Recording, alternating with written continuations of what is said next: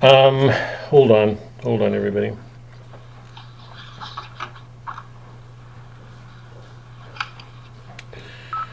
Before we start, because my mind is so scrambled, 2 hours ago when I realized that I just was not going to catch up with this class, I just said stop, and so I'm going to be well behind all of you guys, but that's okay.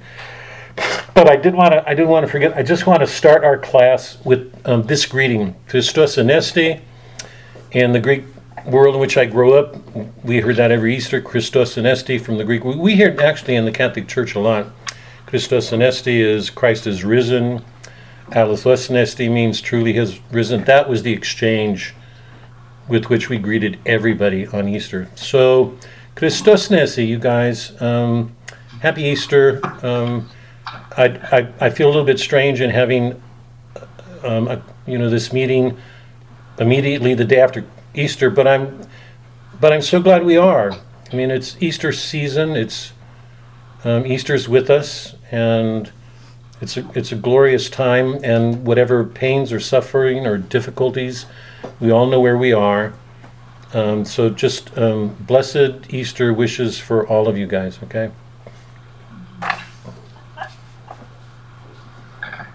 Francis, what are you laughing about? Karen's background. Karen's. I always. Oh, there's Mars. Karen, you've been with this group this long, and have not learned to not listen to that guy when he does this. Yeah. I have. I always wanted to be Which one do you like the best? God. Oh. Okay, name that nebula. Karen, I'm going to block you out. I'm going to close the picture if you keep. Oh, would you stop? Oh God. I like the cosmos It's myself. the most fun I've had at one of these meetings. Oh God, would you stop? Would you behave? Okay. No. Oh gosh. So Bob, where You were got you? out of jail, so. Julie, hi. Or wait, Debbie. Wow, the two of you have missed some real comedy here. Oh, Karen's been taking us through all of her backgrounds, and we went from a beautiful forest stream setting to Mars, and Star Wars. I don't even know what the Lego. God. I like the cosmos picture myself. Hi, Julie.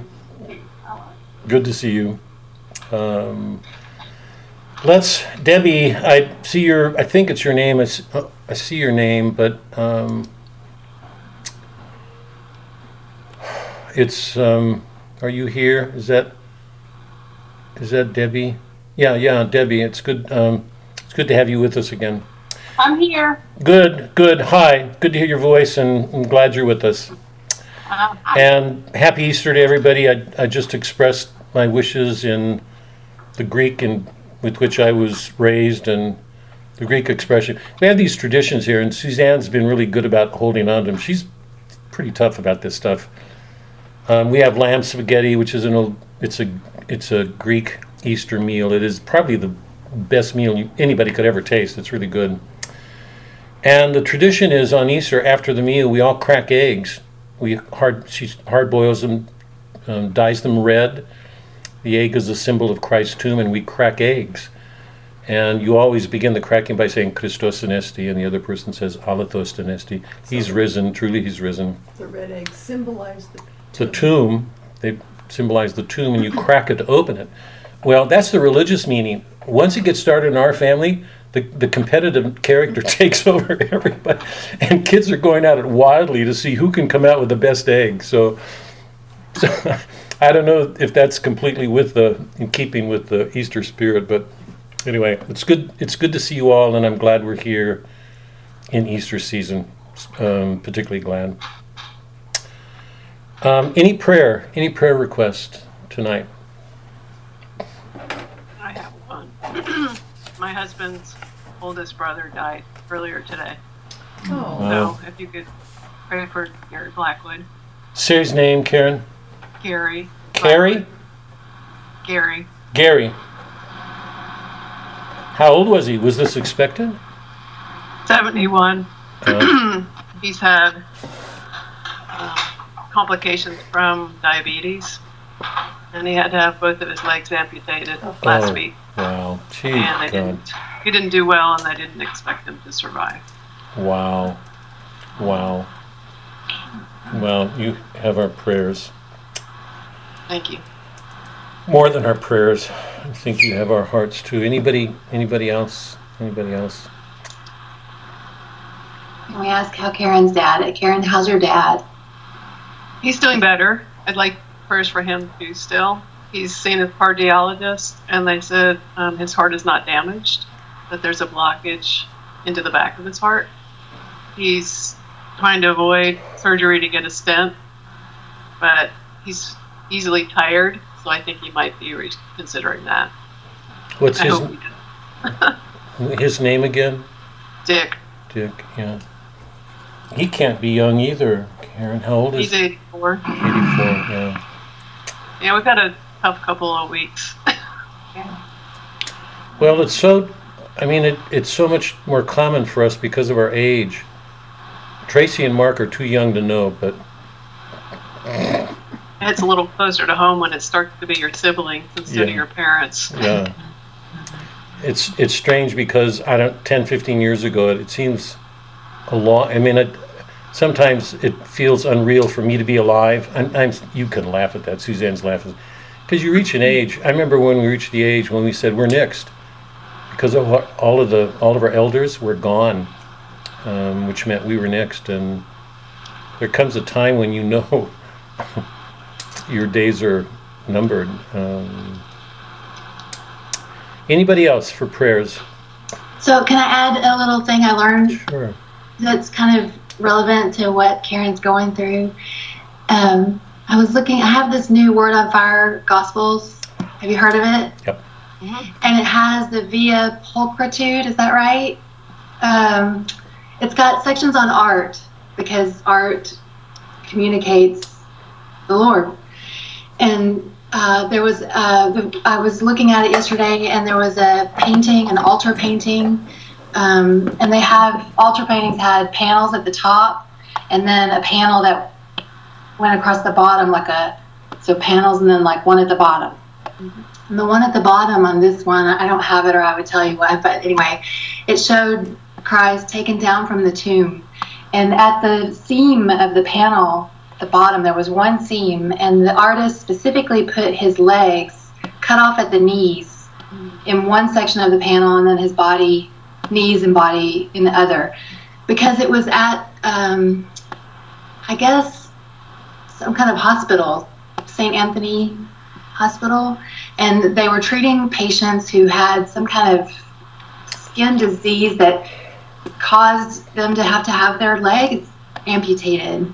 Mm-hmm. And they wanted the patients to know that Christ commiserated with them, experienced that with them.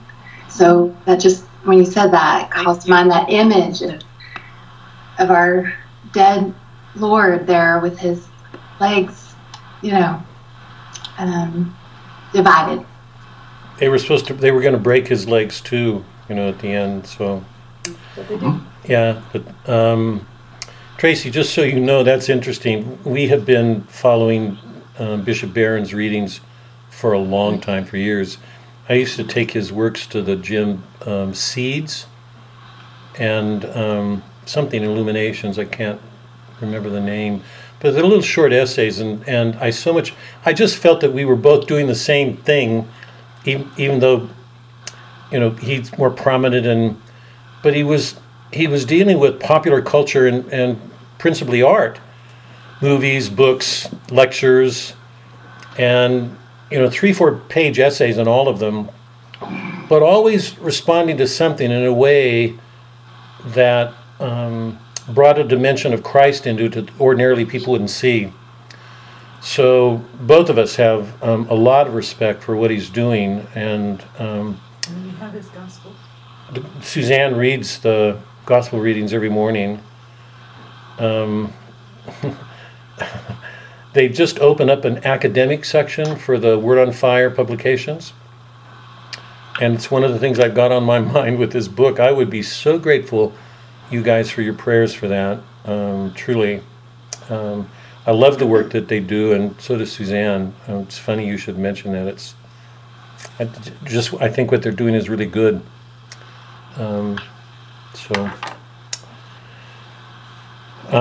Let's start. Name of the Father, Son, Holy Spirit. Thank you, Lord, for this time together again, this gathering of witnesses, God, this gathering of witnesses to you. We offer special thanks tonight for the last 40 days of our lives. What a great grace to be asked to pick up our crosses, to undertake a discipline, to put ourselves away, to learn to discipline those weaknesses and sins that we all have and struggle to put them away. For our weaknesses, whatever failures, pardon us please. Just to be asked to do that, and to do that with each other, to know that we're doing this together even if we don't see each other. What a great grace to know that we have the support of other people doing these things, so that we have a help we can't always give ourselves.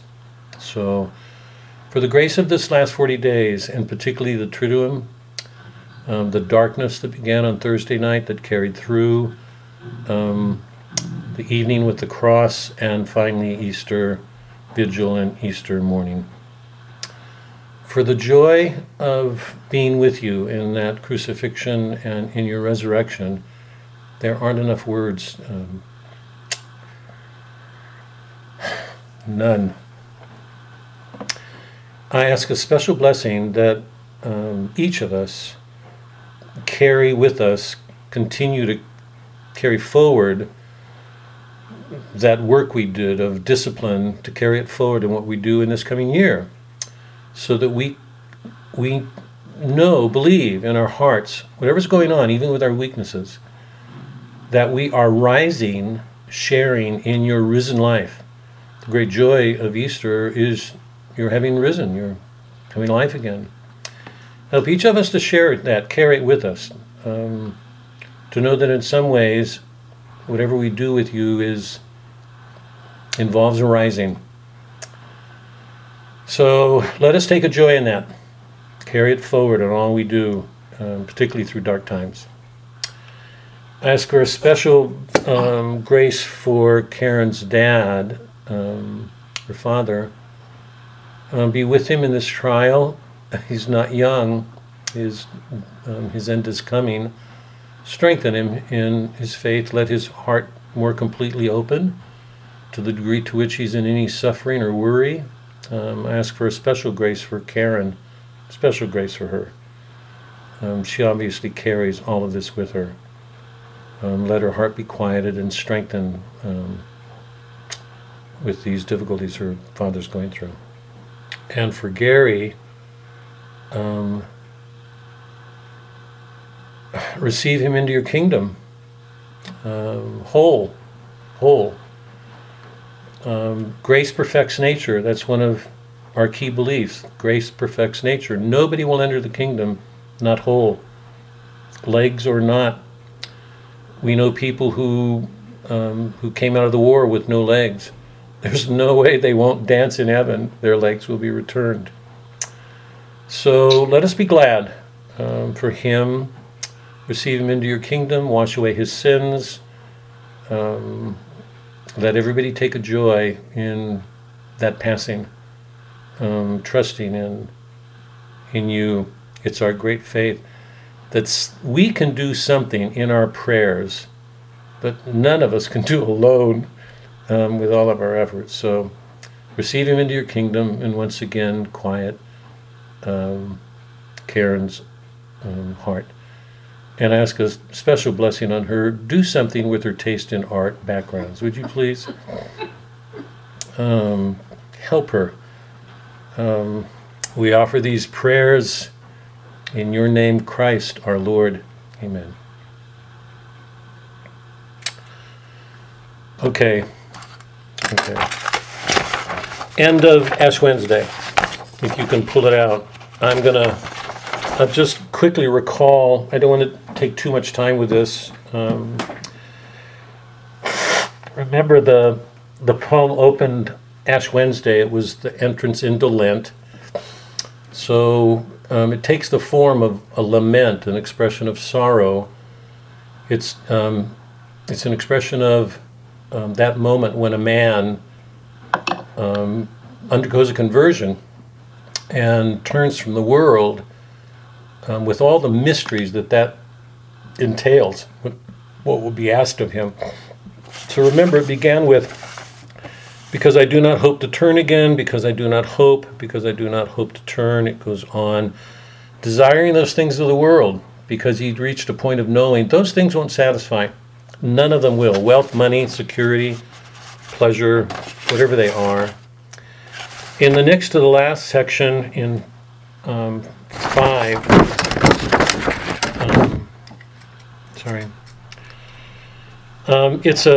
to me it's a continuation into the darkness, and the dark gets deeper.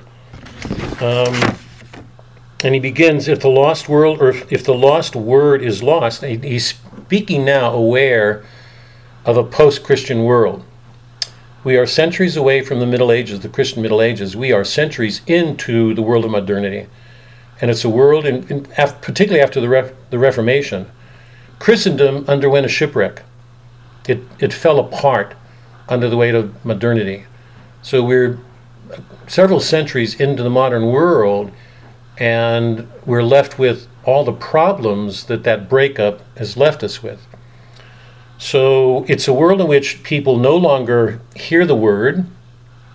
Lots of them deny it. Lots refuse. And some who hear it choose not to believe it anyway. So he begins, if the lost word is lost, if the spent word is spent, if the unheard, unspoken word is unspoken, unheard, still is the unspoken word, the word unheard. I think I reminded everybody, one of the beauties of the poetry at this moment, you could miss it, but I don't want to miss it. He's a poet, and if you listen to these puns, there's special words in English I don't want to use.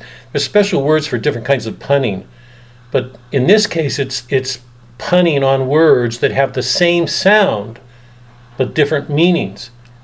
And the beauty of it is this: if words have the same sound but a different meaning, it's as if those same sounds suggest they have one sound in common. It's like an word, the matrix, the center. So it's no accident that he's playing with things. It's a way of verbally expressing what he means conceptually. Is that clear? I hope. Mark, ask a question.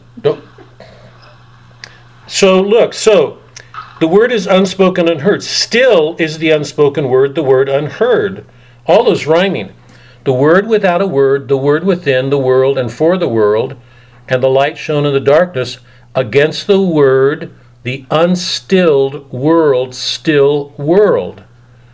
So there's a play on still. Still has two different meanings. The unstilled, it's still moving, still world. So it's still and moving about the center of the silent word. Because remember, the Son is with the Father, unheard in that dimension. We're separated from it, even if we have some sense of it from the prophets. It still isn't of an order. That's the music of the spheres. It's the heavenly kingdom. So the punning is not an accident. It's a way of reinforcing in sounds a truth. Okay. O my people, what have I done unto thee? Where shall the word be found? Where will the word resound? Hear the sounds? These sounds keep repeating as if they had the same source. They came from the same thing, even though they multiply. Not here, there is not enough silence. He goes on and on. Will the veiled sister pray for those who walk in darkness, who chose thee and oppose thee? Those who are torn on the horn between season and season, time and time, between hour and hour, word and word, power and power. You can hear the words repeating, resounding. Who will not go away and cannot pray? Pray for those who choose and oppose. O my people, what have I done unto thee? With a veiled sister between the slender yew trees, pray for those who offend her and are terrified and cannot surrender her. Surrender, offend, surrender. And affirm before the world and deny between the rocks. In the last desert, before the last blue rocks, the desert in the garden in the desert of drought, spitting from the mouth and the withered apple seed. O my people. It's a poem. It's modern in this sense. It doesn't. This is going to go to our work tonight. It's what we're going to do with the Violent Beard Away. Eliot's not giving a coherent argument or statements. He breaks things up. They're fragmented. Tracy, I just think, how in the world do you do this with? This is art. The statements are fragmented. It's modern art because we've lost a sense of coherence and narrative. Poets don't write in narratives. Stories aren't told in sequence. The Violent Beard Away is not going to do that. We're going to step into a different kind of novel tonight. But underneath it, behind it, is this still point, this coherent word. Okay? So the fragment in nature is wonderful because it so often reflects our modern experience. It's the world we live in. This is section 6, the concluding section of Ash Wednesday. Although I do not hope to turn again, although I do not hope to turn, wavering between the profit and the loss, in this brief transit where the dreams cross, the dream cross twilight between birth and dying, bless me, Father, though I do not wish to wish these things. Sorry, you guys, wait. Sorry.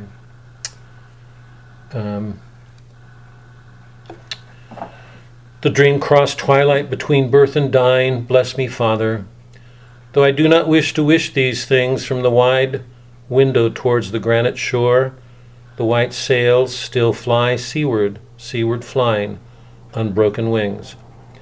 And the last heart stiffens and rejoices in the last lilac and the lost sea voices, and the weak spirit quickens to rebel, for the bent golden rod and the lost sea smell quickens to recover, the cry of quail and the whirling plover, and the blind eye creates the empty forms between the ivory gates, and smell renews the salt savour of the sandy earth.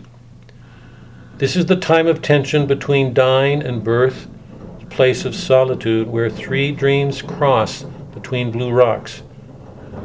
But when the voice is shaken from the yew tree, drift away, let the other yew be shaken and reply. Blessed Sister, Holy Mother, Spirit of the fountain, Spirit of the garden, suffer us not to mock ourselves with falsehood. Teach us to care and not to care. Teach us to sit still, even among these rocks.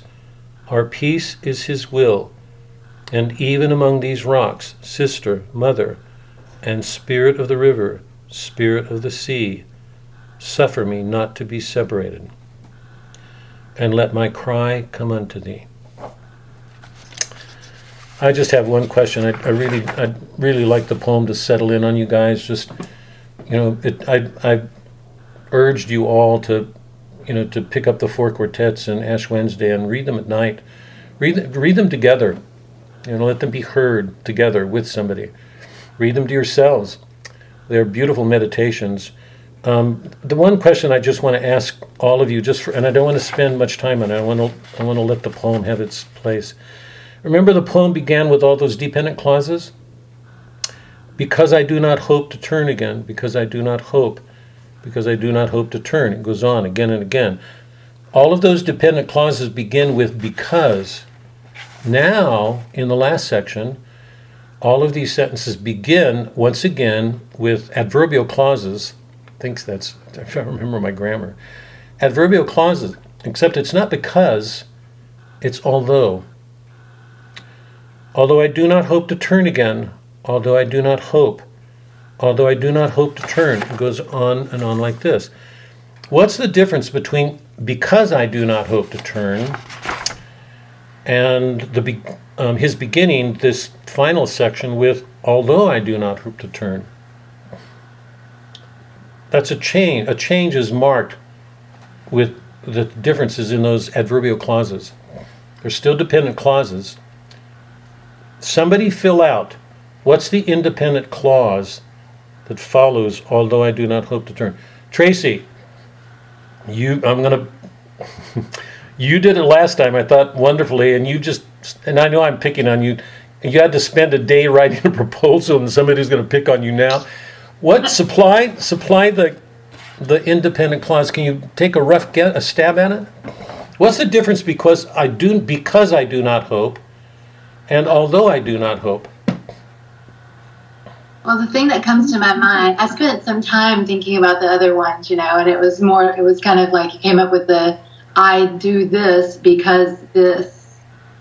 But although the thing that comes to mind is I desire this, although I do not. It's like a not presuming over something that you want. What's the difference between the adverbs although and because? Truly, what is because express and what does although express? You guys didn't expect to have a grammar class tonight, did you? Bob, because expresses a reason and although expresses a contrast. Can you flesh that out? You're right. Can you flesh? Because I'm not sure that it's obvious to everyone. People don't ordinarily think about it. But can you flesh that out some, Jolie? I think that's Jolie, yeah? Yes, sir. Like I stopped at a stop sign. Although there were no sense that. I'm going to mute everybody. Anyway. I'm sorry. Hold on, Jolie. I'm muting everybody. Just there's something. Can you do that again, Julie? Unmute yourself and say it again because we didn't hear it clearly.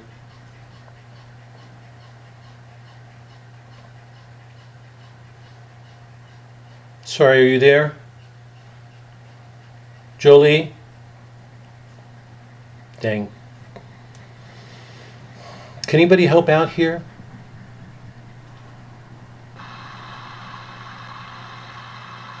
Well, isn't because almost like a factual statement? It happened because it's done. It's already a past tense or a done act, and although is something that might happen, might be true, might not be true, right? It's almost, I guess, factual versus possible.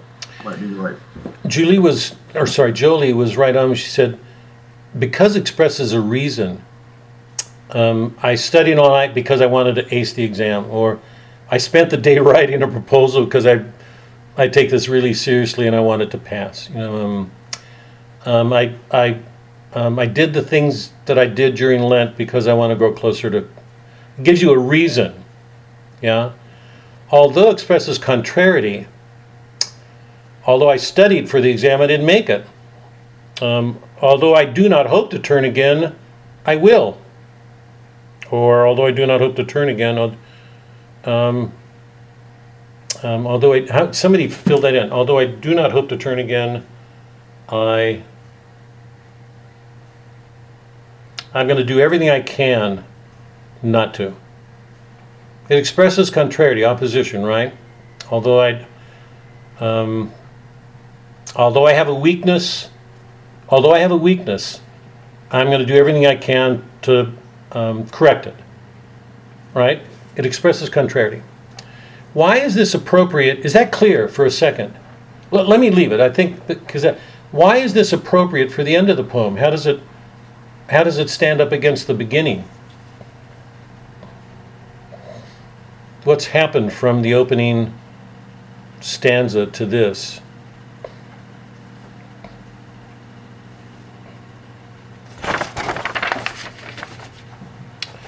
Susanna's giving me one of those dark looks, so I've got to take this seriously.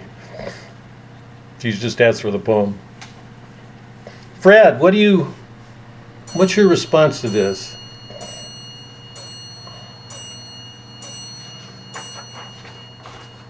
I think in the beginning, it's because I do not hope to turn. I'm going to do something to try to prevent it. And at the end, it's almost like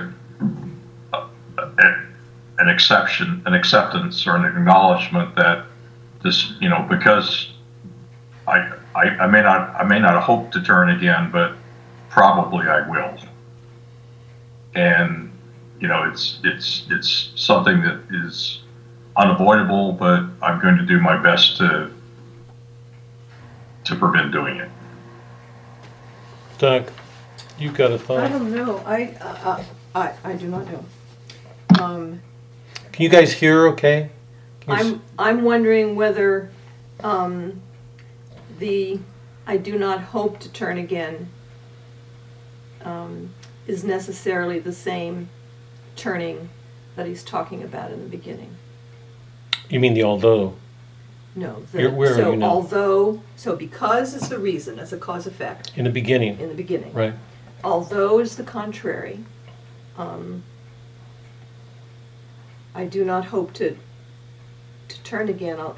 I'm wondering whether the hope to turn again, the turn again, is the same turn again as at the beginning, or whether it's changed. But what's the difference now?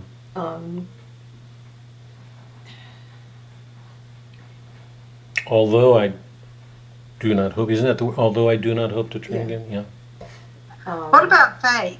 Although I do not hope again, maybe the contrary would be, although I do not hope to turn again, I will. Because isn't it a conversion point? So maybe at the end he is saying, I will. Turn again? Well, turn again. Faith. Go ahead.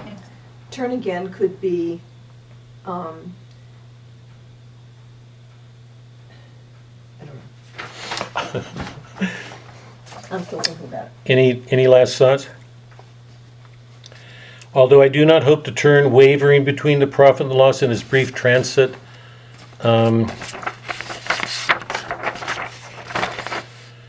The dream crossed twilight, the lost heart stiffens, rejoices, the lilac, this is the time of tension between dying.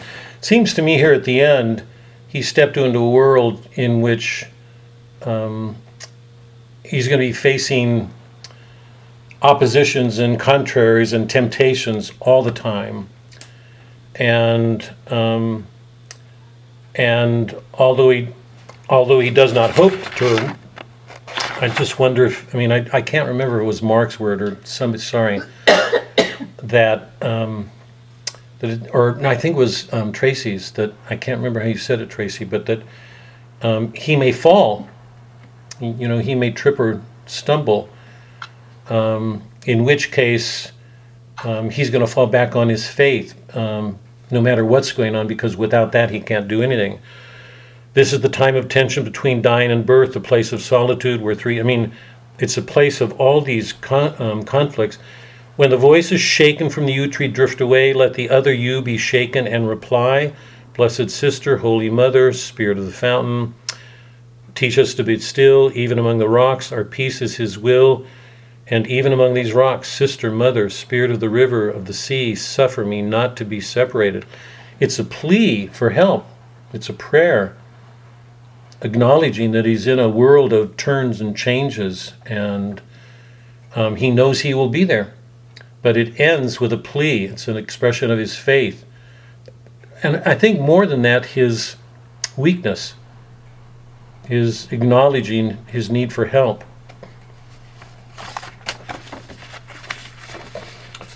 Any last thoughts on it before we... It's a beautiful Lenten poem. It's a wonderful poem of a turn. If you take the beginning, if I'm right on that, when he says, because I do not hope to turn, he's turning away from... Christianity has become conventional. He's one with Melville, Dostoevsky, Hawthorne, you name the writers. Melville turning away from that world, call me Ishmael. He's an outcast. He doesn't belong to it. The Christian world is in collapse. The 19th century was a period of real crisis between a Christian way of reading the world and secular, biblical, scientific, or mechanical or technical. Eliot belongs to that same world. It's a world in which the voice, the word, is not heard. It's silenced. People reject it.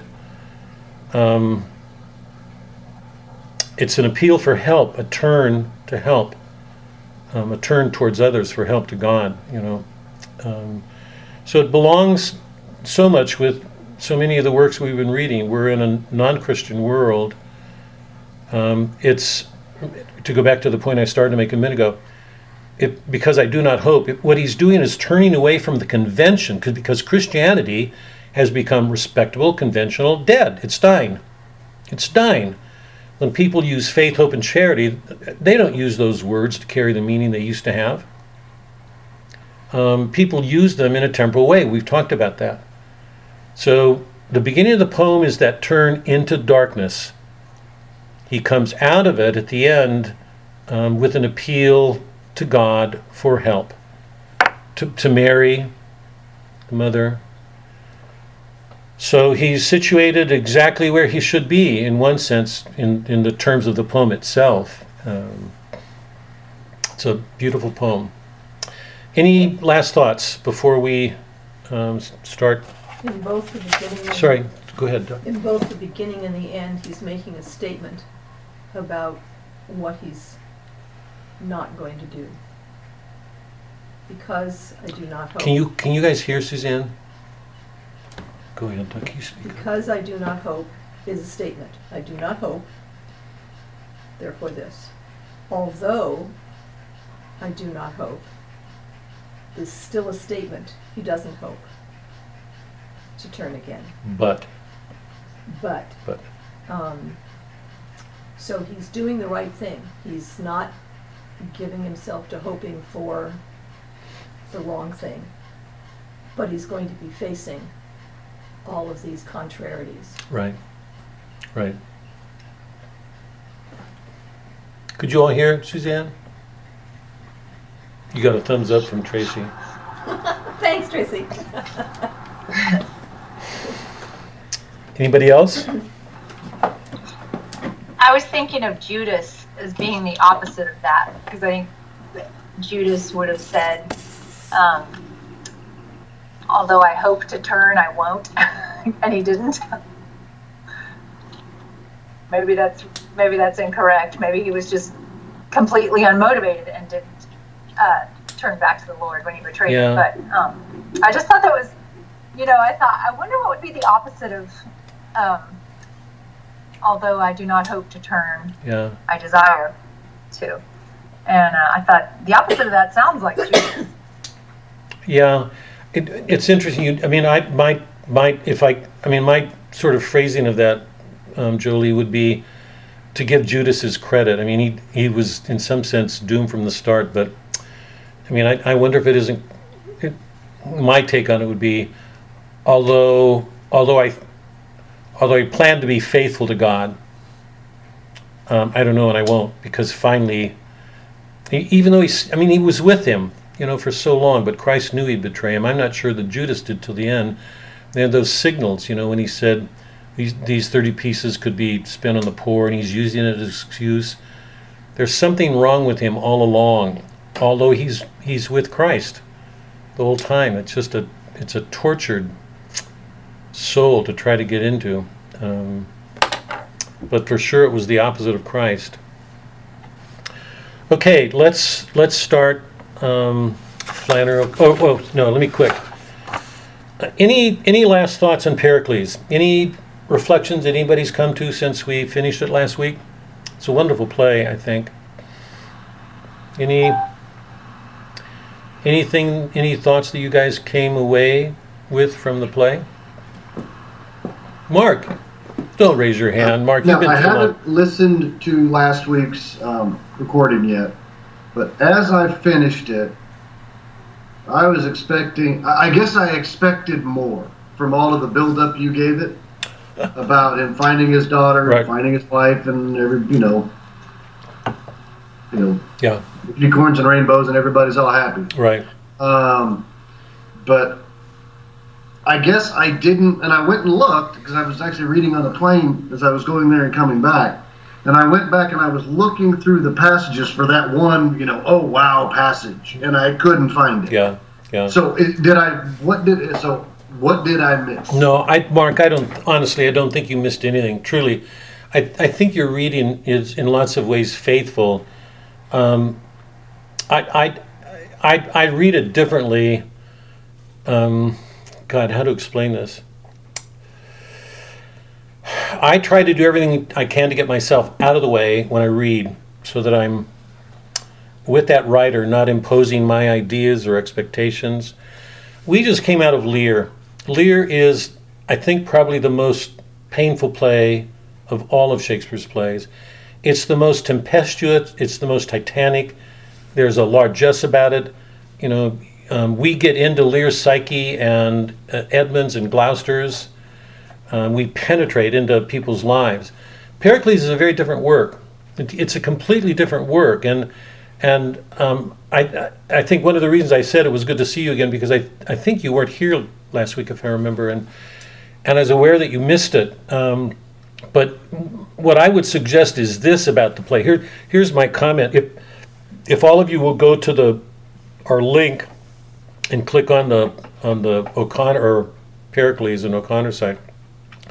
This is one of the statements that I made about Pericles, and I'll read it again here. The action of Pericles can be described as that of a man whose misfortunes helped him escape the degrading condition of being a child of his age. He stands outside of all regimes, influences. He's giving us a picture of somebody who constantly suffers at the hands of these regimes without being engulfed by them. The one thing you can say about Lear is that's not true of him. He is so completely one with his regime. The whole point of the play is we learned that there were awful things that Lear did that he didn't even see, he wasn't aware of. And when he makes the decision at the beginning of the play, we have to follow them out in a way that reveals his soul, his whole inner being, and the effects on people, his daughters. And we watch his influence play out. So the whole play takes us into the depths of the main characters, all of them. That's not true in Pericles. We never get inside of him. So one of the differences between the two plays as I read them is that there's a completely different spirit. In the one, we enter into the depths and they're volcanic. In the other, we're removed. And it seems to me that one of the things Shakespeare is offering us in this play is the kind of experience that happens when you suffer the things of the world without getting drowned in them. And it seems to me that's who Pericles is as a character. And a couple of things in support of that. Remember, the play is narrated by Gower. Gower is a poet 2 centuries old. He's narrating a play that he had written himself and that he took from writings before him.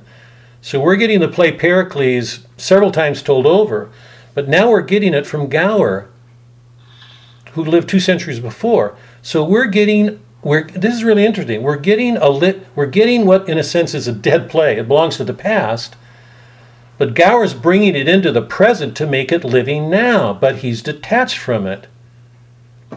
So in this play, it seems to me the wisdom of it, if I can use that word, is that in this play, Shakespeare is doing everything he can to not draw us into the interior.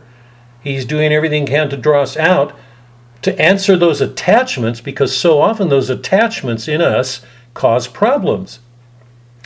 And let me just finish, Mark. If I can relate this to our faith, we hear this all the time in homilies and in Christ, that we're supposed to hate the world, we're supposed to detach ourselves, that it's our attachment to the world. We get too attached to things, and we don't see the consequences of those attachments. Pericles is a character who suffers from every one of those regimes, whatever his experiences with them are, but persists. St. Paul's words would be endures. He endures. And if I'm reading this correctly, it seems to me that because of that, it leads him to the special experience at the end. And I would describe it in these terms, that when he discovers Marina, you guys disagree here, but it seems to me what he's showing us is that when he recognizes Marina, he sees her for the first time as she really is. When he and his wife meet at the end, the same thing. In my beginning is my end. That they learn to see each other differently because of all they've experienced. And I'm assuming that's why I call it a paradisal experience. That if any of us reach heaven, when that happens, we won't look at each other the way we did here. Our eyes will be opened. We will see with a depth of wonder the Christ image in the person that we loved differently. So we will see them for the first time in that sense. So the recognition, the seeing, let me put this differently. Shakespeare does everything he can to simplify characters here, because he's not interested in characters. He's interested in what I'm trying to describe as the man who is not a product of his age, that is in the world but not of it, because of what that leads to at the end. And what happens at the end is extraordinary. We don't see that in any other play. Mark, go ahead. You've got a... Well, you said something about, I'm not sure how you put it, but it wasn't, he suffered, but he didn't get brought down by it, right? Yeah. And that's not exactly what you said, but it's kind of what I can remember out of it. But as I read this, there's a lot of, I guess, very bad things that happen, starting from the beginning and all the way through, but it's not a dark play. Right. No, I mean, at no sense that when you read Lear or you read some other plays, you get like, this is a dark play. Right. Nothing about this was a dark play. Right. Exactly. And I guess I'm just kind of realizing that, I didn't think about it at the time, but you're kind of saying, oh, okay, you're waiting for, some Shakespearean dark thing to happen, and it never ever does. Even though it's a bad episode or something. She gets carried off by pirates. Okay, that's not a good thing. Right. But it wasn't done in such a way that it was devastating and it crushed. Right. So, Mark, and let me just follow that up, because I think you're wonderfully on. I mean, I think you're absolutely right. And I'm hearing that in the context of your saying some weeks ago. I mean, I was knocked over because you said it so forcefully and so well. But you were reading Oedipus and you said, for the first time in your life, you really understood what irony was. Because it was so dark, and it just hit you. And we went to Lear or Aeschylus, in the Orestes cycle, where eating children, and we were in a dark world. I think you've hit it wonderfully. Shakespeare does not allow us to enter into that darkness here, because that's not his concern. His concern, and I'm going to put this in Boethian terms. I don't want to beat a dead horse here, but if you're living Boethius at that still point, you're suffering and still withdrawing from the world. And I think what he's showing is something like Christ, that you suffer. I don't remember a scene in Pericles in which Pericles isn't presented suffering. Maybe in the moment when he gets married to Thaisa, but even in that, the prenuptial things when he's there at the court and he's won the jousting, he's presented as off in a corner, sad. He carries a heavy weight through the whole play. But it's not Shakespeare's purpose to go into that. His purpose is to say it's like God is at work. Something is going on helping us to get to this end. So he never lets what you're calling this darkness, this tragic darkness, get a hold. This is not a tragic play. It belongs to the romances. Something miraculous is happening. And my reason for presenting it, I'm so glad you put it the way you did, isn't because we're waiting for that, oh, aha. It's that it leaves us with a very different spirit and a very different vision. It's as if it's saying, along with Boethius, that still point is always here, whether we see it or not. The whole question is, can we endure can we suffer and hold on? And if we do, this, the music of the spheres, I think the recognitions are stunning, because I think we're supposed to. You remember when he looks at Marina and says, "Thou, thou whom I begottest, begetting me, you, the creature I created, is now bringing me to life." The words are stunning. I mean, it's as if a new life is coming to him in being reunited with his daughter. The best way to put this is, if you've lost something, it's like the woman in the Bible. If you've lost something and found it again, you're going to love it more. If we lose, this is the vision of the play. If we lose those things in life, this was my whole pitch. It's the Job story, but it's dramatized differently. All those things that were taken away will be returned. And if they are because we lost them, we'll know the worth of them better when they're returned. It's as if we will see them for what they were. We won't have taken them for granted, or we won't take them for granted. It'll be like a gift to us. It's like so many of the things we take for granted in life, we'll see as they are. It's like seeing Christ. What's that line from Christ? From John's letter. We shall be like him because we shall see him as he is. We shall see him as he is because we will be like him. It's that moment when, because we grow inwardly ourselves and become closer to Christ, we will actually see the person for who he is or she. All those people we've loved and lost, or whatever. So to me, it's a play of a great faith. It's not played up. He just goes at it differently. He can't allow the things that go on in tragedies to happen here. It's a very, very different vision.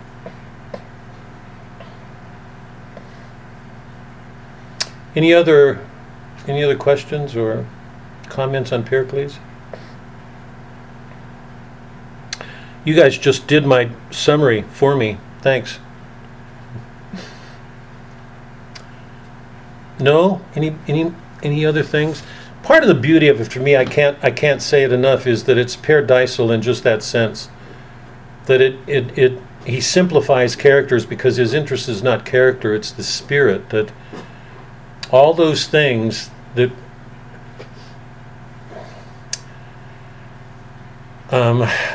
that mean so, and how to put this, all of those things to which we give ourselves, attach ourselves with not altogether good loves, in whatever way we lose them in life, they will be given back. That's at the heart of our faith. That's a paradisal vision. It's so much a matter of faith. And it seems to me what makes this place so significant for me is not that he goes into the character, it's that he does such a good job of expressing that faith. The way he uses Gower, the way in which, I think you put it really well, Mark. It's as if nothing happens, when all the while something is happening, but it's not tempestuous, it's not blowing up, it's not getting into rage, it's not weeping hysterically, it's not blaming. I'm a man more sinned against than sinning.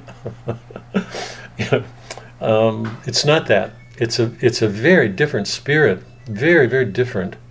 It's closer to the spirit of mystics. It's closer to the spirit of the church fathers.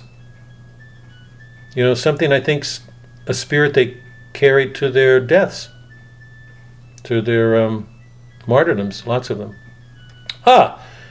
This is in Flannery O'Connor. When Daniel faced down the lions, how in the world did he do that?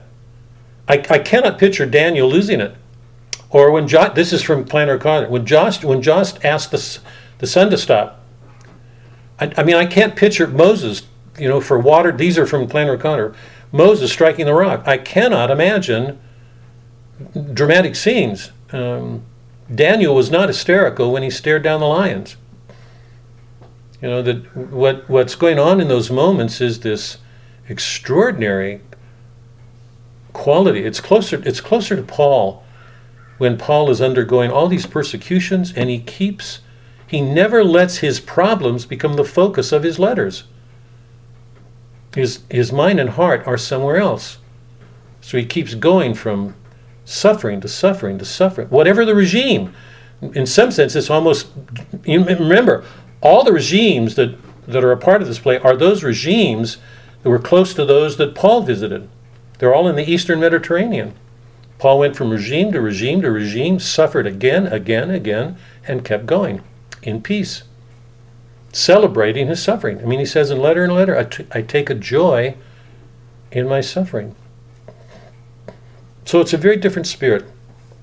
Very, very different spirit, very different play.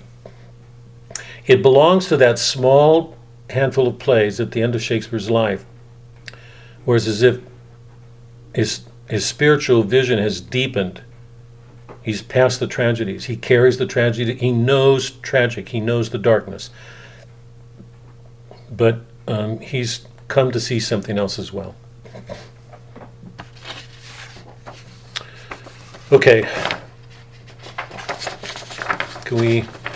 Any other comments before we get to O'Connor?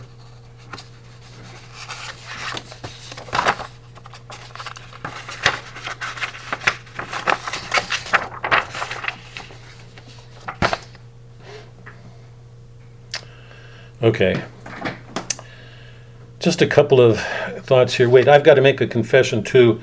I don't plan to do much but just introduce O'Connor. I'm not well along in it, so I have to make that confession. And I'm trusting that most of you are not either, because you all had Easter. I don't know whether you are. I mean, some of you may have finished it, but what I'd like to do tonight is just introduce some things and start a reading, and then spend the next week or two, or however long we're going to spend on it, 2 weeks or 3 weeks. Just a couple of comments that are personal before I talk about O'Connor and the work we've done on her and what we're doing in The Violent Beard Away. I'm reading this. I've said this to you. It's just a surprise. You guys cannot imagine the gift that you are to me, and I'm saying that with a humility that's just genuine.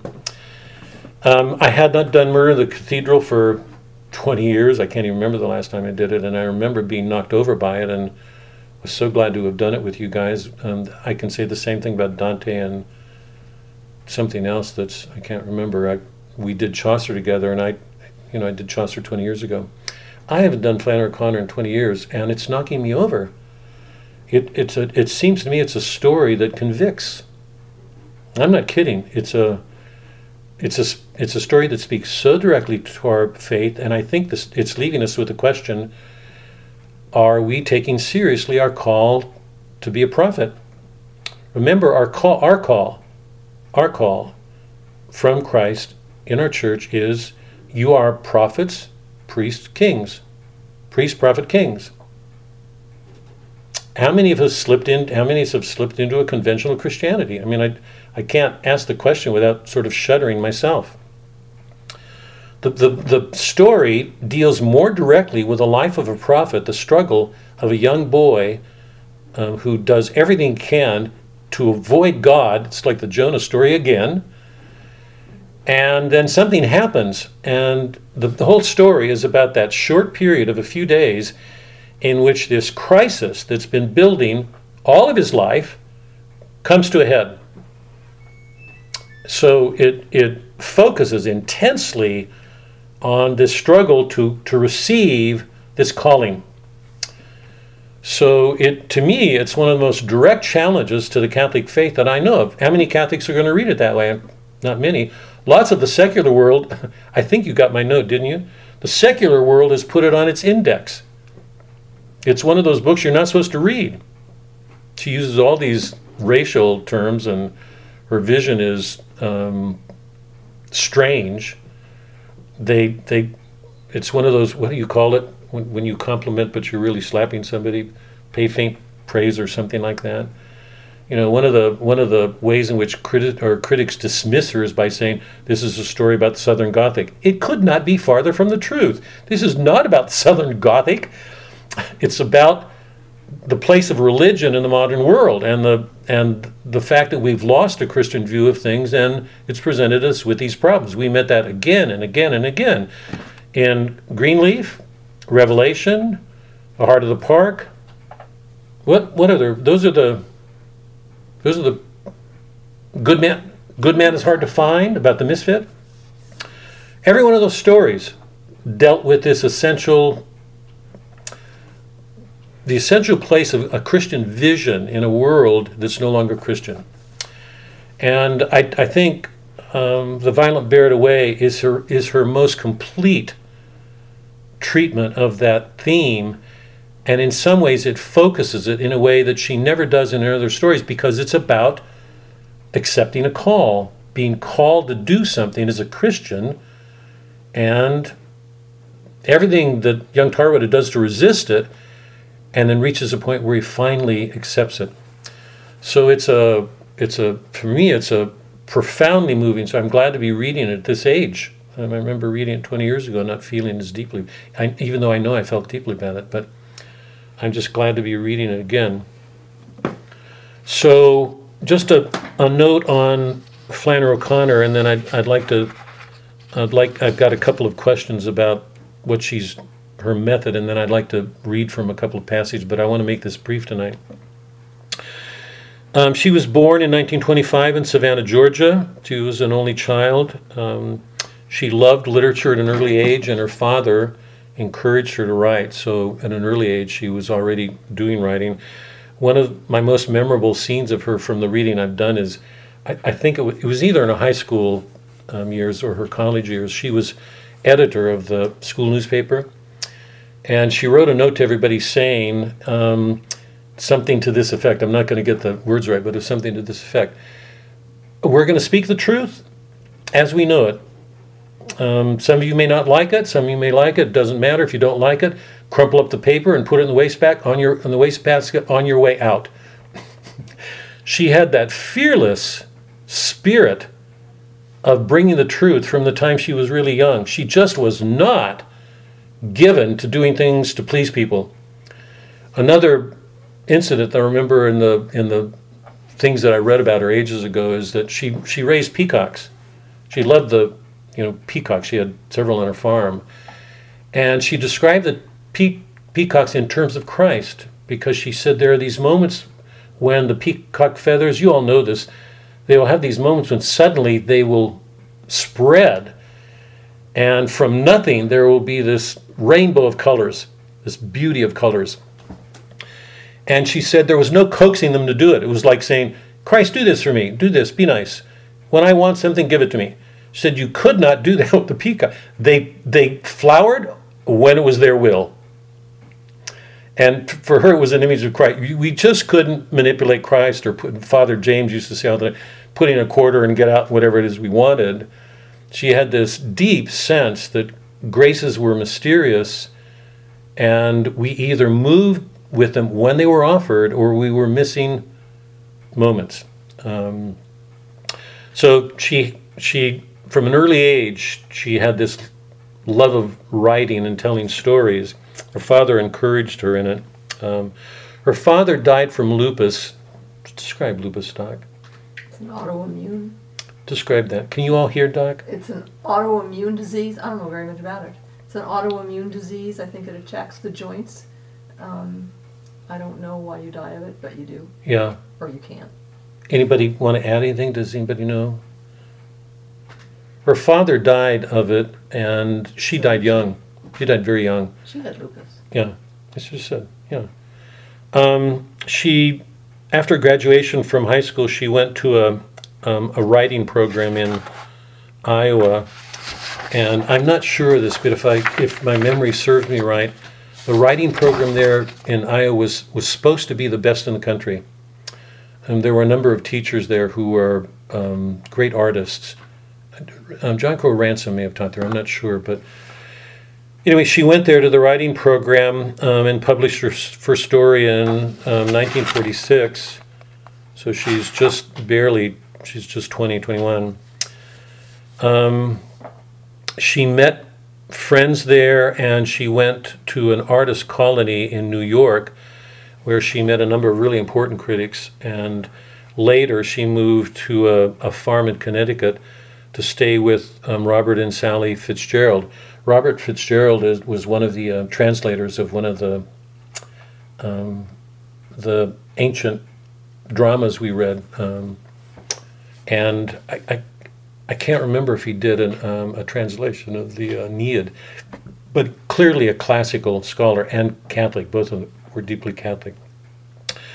But while she was there, she discovered that she had lupus, and she moved back to Andalusia. In the letter that I sent you guys today, I put at the very bottom a link that I thought was a lovely description of the Andalusian home that she lived. It's just a beautiful home, and that's where she spent the last years of her life. She published Wise Blood. It was her first novel, and it wasn't well received. And years later, she published The Violent Bear It Away, which I think is her greatest story. If you know anything about what's going on politically, you know that there's been a movement to put her on the index of the woke culture, the left, the cancel culture, because of her putting words in characters like nigger or white trash, which to me is really silly, because it would be a little bit like taking Shakespeare away because of characters saying bad things about Protestants or Catholics or anything. I don't know what her reception is right now. She's generally thought to be one of America's most important short story writers. That's a title I think that's deserved. Her short stories are extraordinary. I also think Violent Bear It Away is probably one of the best modern American novels, even though it's short. She died in 1964 at a mother's home in Midgeville, and was awarded the National Book Award for her complete short story set after her death. Amazing that she did what she did in the little time that she had. For those of you who are interested in writing, and for those of you who are interested in seeing the connection between art and faith, I'm saying this, Tracy, with you a lot in mind, but all of you, she wrote a collection of essays called Mystery and Manners. I would recommend all of you read it. To me, it's one of her finest pieces of collections of writing. She's writing from the point of view of a novelist teaching people about the art of writing. Their essays, their talks she gave at schools, or works that she published, but they're amazingly lucid, clear. They show her sense of humor. We see it in The Violent Bear It Away. Her sense of irony. Everything she says is simple. It's in plain language. She's not pretentious at all. She loves St. Thomas. She makes fun of herself in some of her essays. She says she got to a point in her life when she'd been reading St. Thomas. If you know anything about St. Thomas, you know he always says, whether something is true or not. This seems to be the case, this seems to be the case, this seems to be the case. On the contrary, this is so, that's... Every one of St. Thomas's questions, I've said this before, goes to existence. He never asks, what's so? To ask that question means you're already in a Platonic world escaping the body. He never asks, what's so? He always asks whether something is. So his thinking always goes to existence, because he knows God exists. It's an amazing. Anyway, she loved St. Thomas, and she said she reached a point in her life where she'd at night when she was done with her work, she'd go to the light switch and say whether I should turn it on or whether I should turn it off, whether I should turn it off, whether I should turn it. She had a wonderful sense of humor, and from what I know, she would not have been an easy person to get along with. But if you were Catholic and genuine in your faith, you would have had a welcome heart on her. Just a very, very tough-minded woman. Okay, I'm going to hold off. I've got some principles from Mystery and Manners that I want to give you, but I think I'll wait until next year, because I want to. Next week. Next week. Next week. I'll go over some of them next week. I really want to get us to some things in the book. But I want to ask a question before we start tonight about her method.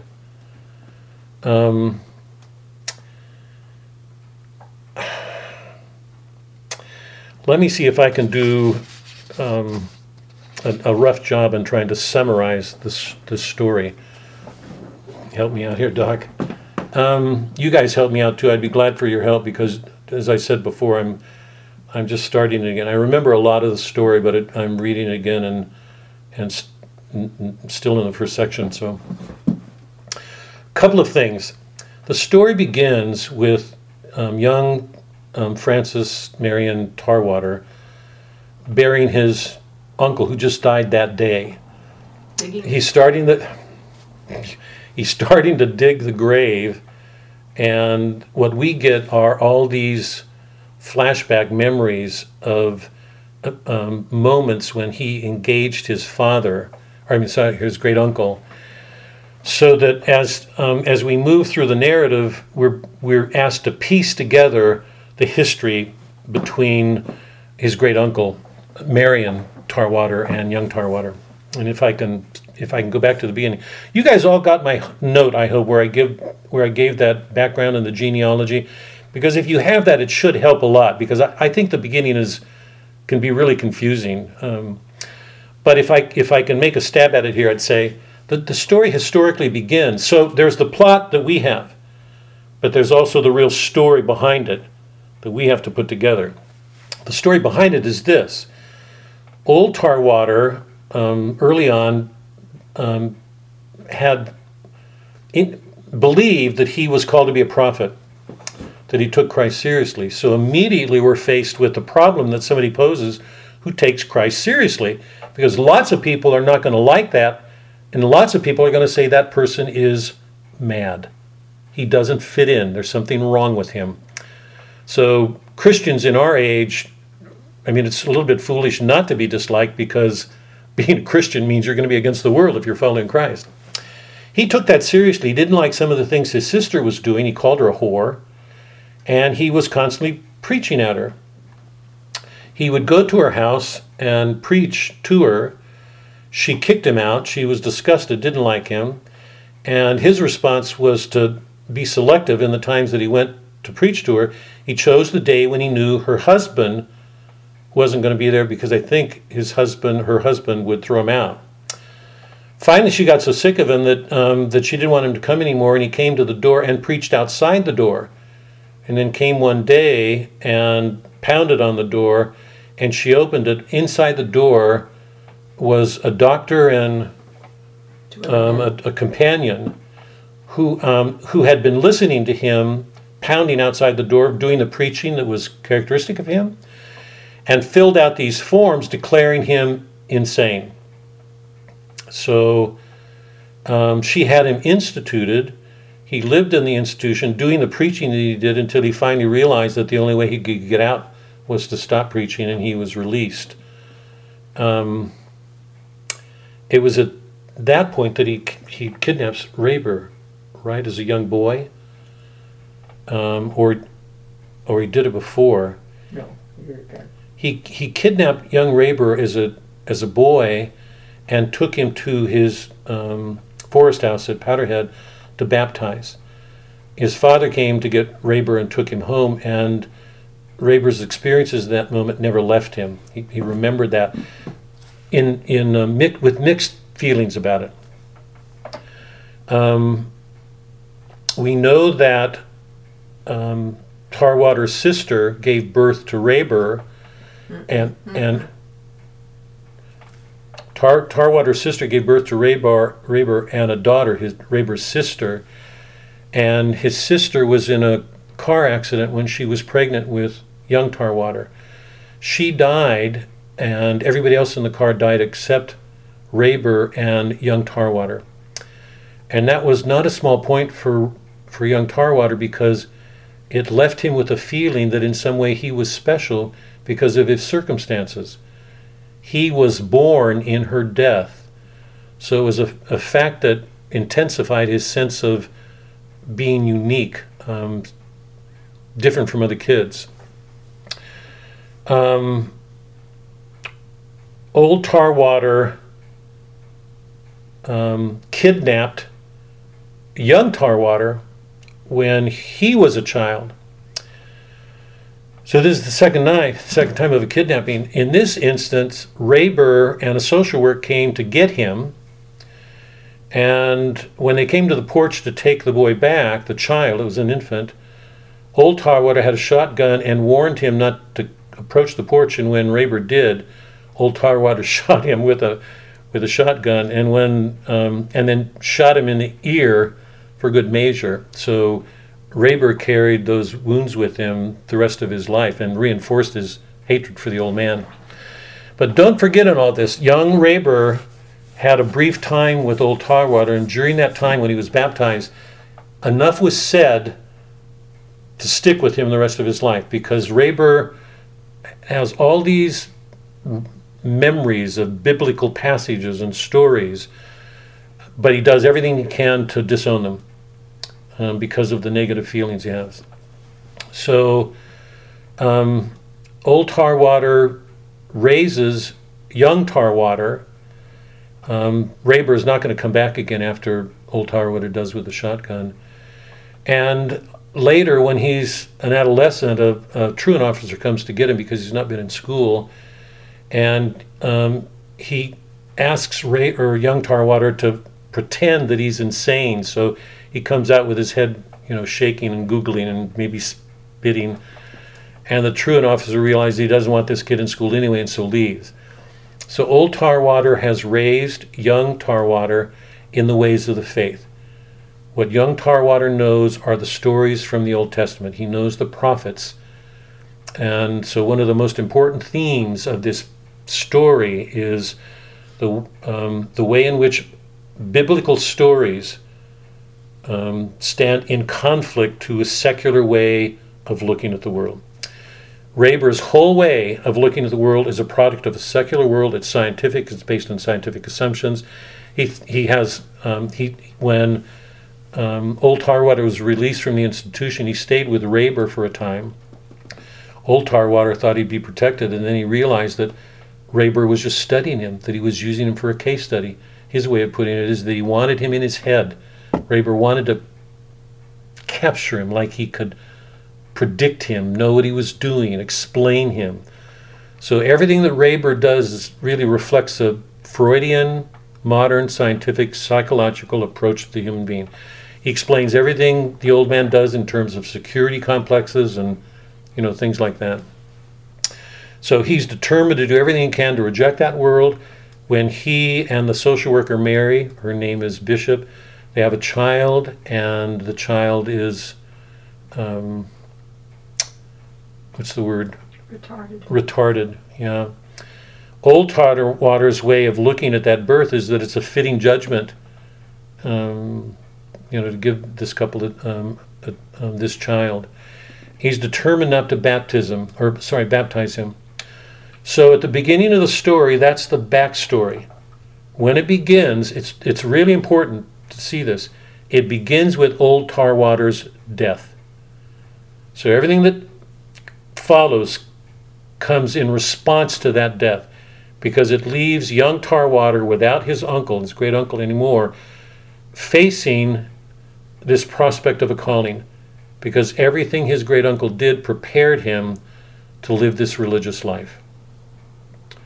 So that's where the story begins.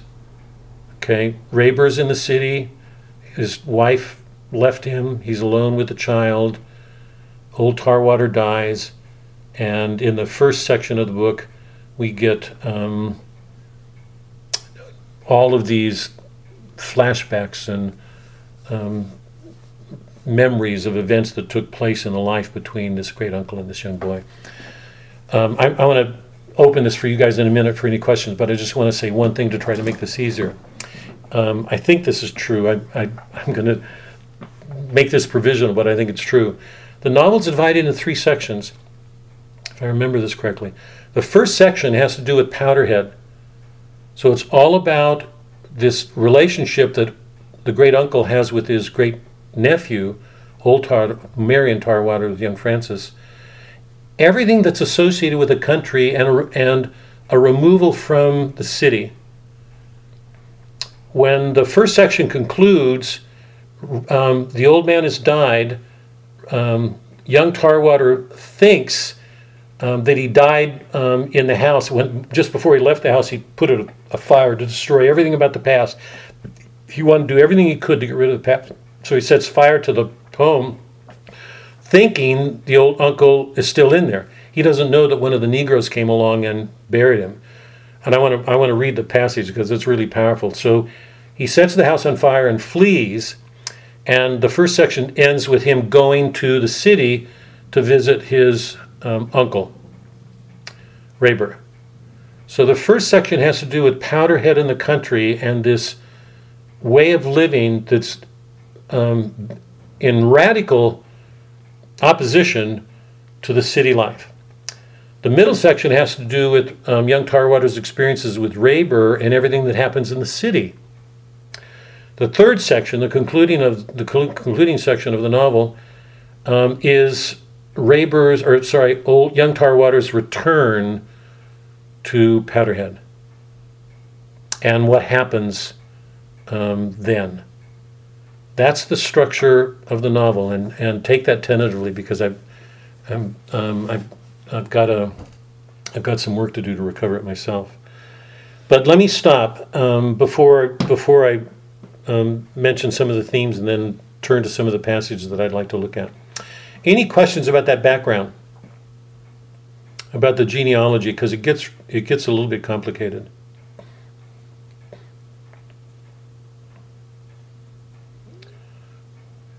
Raber's sister had two children, Raber and a daughter.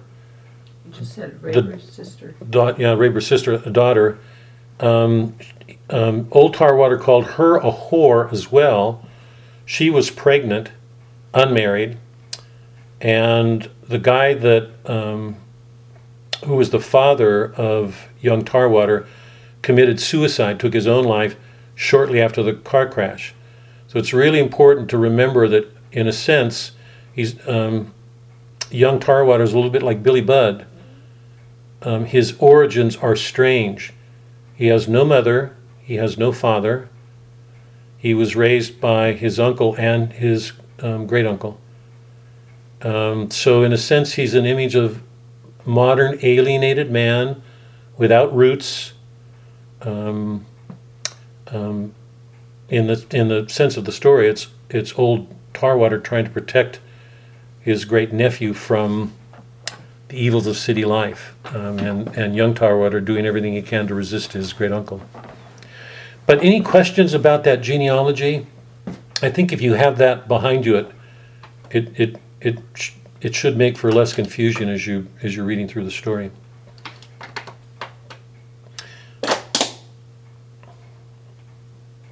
No questions? I don't believe this. Has anybody started it? I know Julie has, because Julie, have you finished it yet?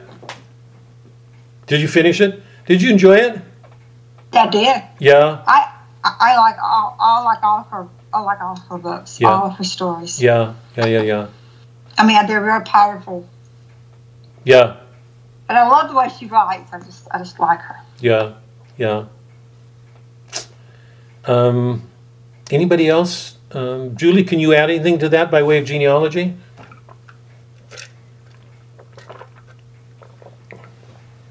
Here, can you fill it? You're going to get some. Anybody else? Okay, let's turn. I've got. I hope everybody's at least started it.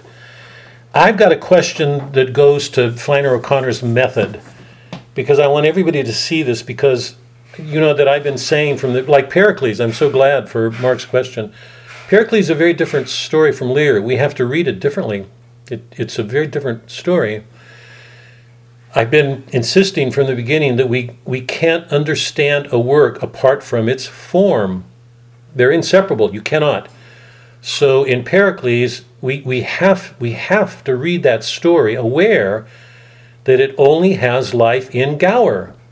Gower's narrating it to us. It's not a drama in the regular sense of a drama. It's being narrated. And Gower is surviving 200 years of death. He's alive in front of us, presenting a story from the past and making it living in the present. This is absolutely Boethian.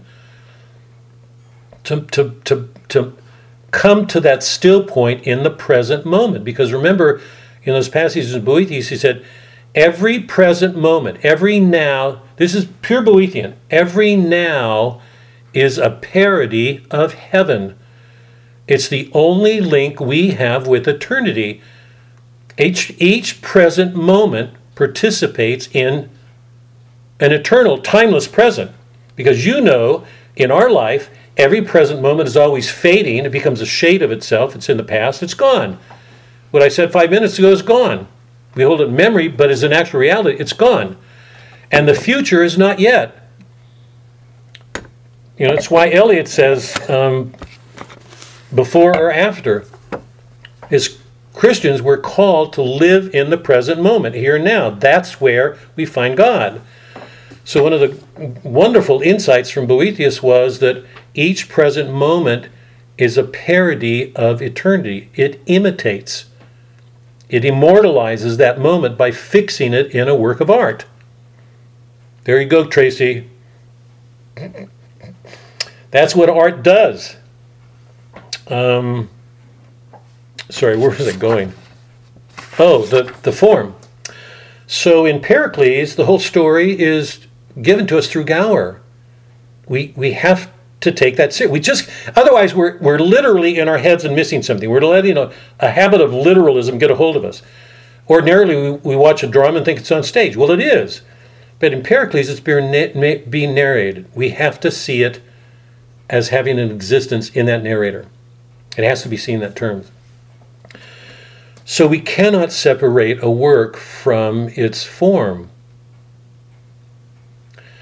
Now, how would you describe Flannery O'Connor's narrative technique?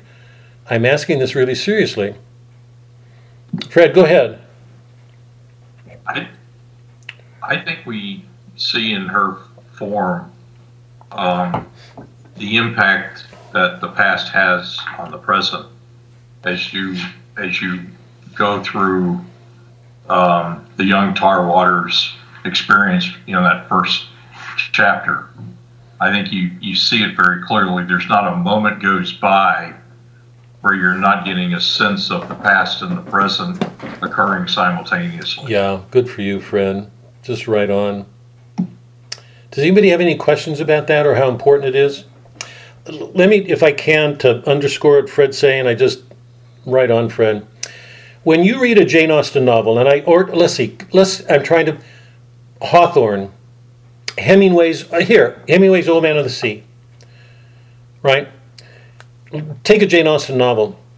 When you read a Jane Austen novel, what's the difference between her novel and a Flannery O'Connor story like this? Truly, what's the difference? If you read a Jane Austen novel, or take Old Man of the Sea, or Hawthorne's The Scarlet Letter, I'm trying to go to works we've read. Dostoevsky's a little bit different because you know that Dostoevsky goes back into the past, into Father Zosima's life. But in Jane Austen's world, she presents narratives in absolute sequence, one event following another. The worldview behind Austen is that that all things follow one from another in keeping with the principle of causality and coherence. So it reflects a bourgeois world view. Does any God ever break into her narratives? I love Jane Austen. I mean, I really, she gave me my eyes, but she doesn't deal with evil. She does not. She doesn't deal with supernatural things. What she does deal with is beautifully, managed. She just does an extraordinary job. But if you read her stories, you can't read them without seeing a neat line of sequence and causality. It assumes a sequence to things, a natural line of cause and effect. After Freud and after the modern world, with this emphasis on looking inward, time is never the same anymore, because we know that even if we're going through time, I go to work, I go to bed, I get up in the morning, I do whatever I do, one thing follows another. But all of us know that during those times that sometimes we'll be doing something and suddenly a memory of some racking experience in the past will be a part of us. And linear time doesn't exist anymore. Suddenly the past, jumps in and becomes real in that moment. So, for example, we got Benji and Faulkner. Remember when we did Sound of the Fury? Benji's an idiot. He can't go 3 seconds without something happening that will trigger an automatic memory response. The narrative is absolutely disjointed. So in the modern novel, we no longer have a sequence incoherent with each event following another in a line that makes sense. It's coherent to us. We've got fractured time falling back on itself, jumping forward. We've got hallucinations, nightmares, traumatic experiences interjecting themselves into the narrative, so that the classic view of narrative no longer holds. Is that clear? When we read Violent Bear It Away, you can't read 5 sentences without being taken back to the past. Young Tarwater is reflecting on what his great uncle taught him, and we have to work to pull things together. But Fred was right on that one of the interesting, and this is pure Boethius again. Do we ever learn anything about old Tarwater except through young Tarwater? No, they're all carried in him. So it's only through him that we keep getting all these experiences. So in narrative structure, we've got a linear narrative structure, right? The story begins with old Tarwater dying and young Tarwater beginning to, try to bury him, dig a hole, getting drunk, and then coming out of his stupor and setting the old house on fire, and then running and hitchhiking and getting a ride into the city. So, and we're going to follow him in all of his experience in the city, one event following another. So O'Connor is adhering to linear time, but within that linear time are all these experiences that take us back into time with no cause-effect coherence. We have to put those things together. Is that clear? So in that sense, this is amazing. We're being presented with a world that's faithful to its external realities. This happened, this happened, this happened, this happened. But we're watching a world, if I can put it this way, we're watching a world of grace violating that world all the time. The title, The Violent Bear It Away. Can I have it, Doc? The title is The Violent Bear It Away. And you know that the title is taken from that passage. I don't want to talk about it tonight. The title is taken from that passage in Matthew. I sent you the section from the Bible in that letter I sent you guys today. From the day of John the Baptist, remember John was beheaded, violently decapitated. From the days of John the Baptist until now, the kingdom of heaven suffereth violent, and the violent bear it away. So we're not in a world, Jane Austen's world, in which one thing follows another in neat coherence. That's that bourgeois world. It's that respectable world we've been watching so many of the great writers that we've been reading turn away from. Melville turned away from it, that Protestant sense of respectability in the North. Making money, making everything okay, nice and neat. We saw it in Faulkner's The Town in the South. When he's looking at that world, that's that bourgeois world in which the modern world is called to.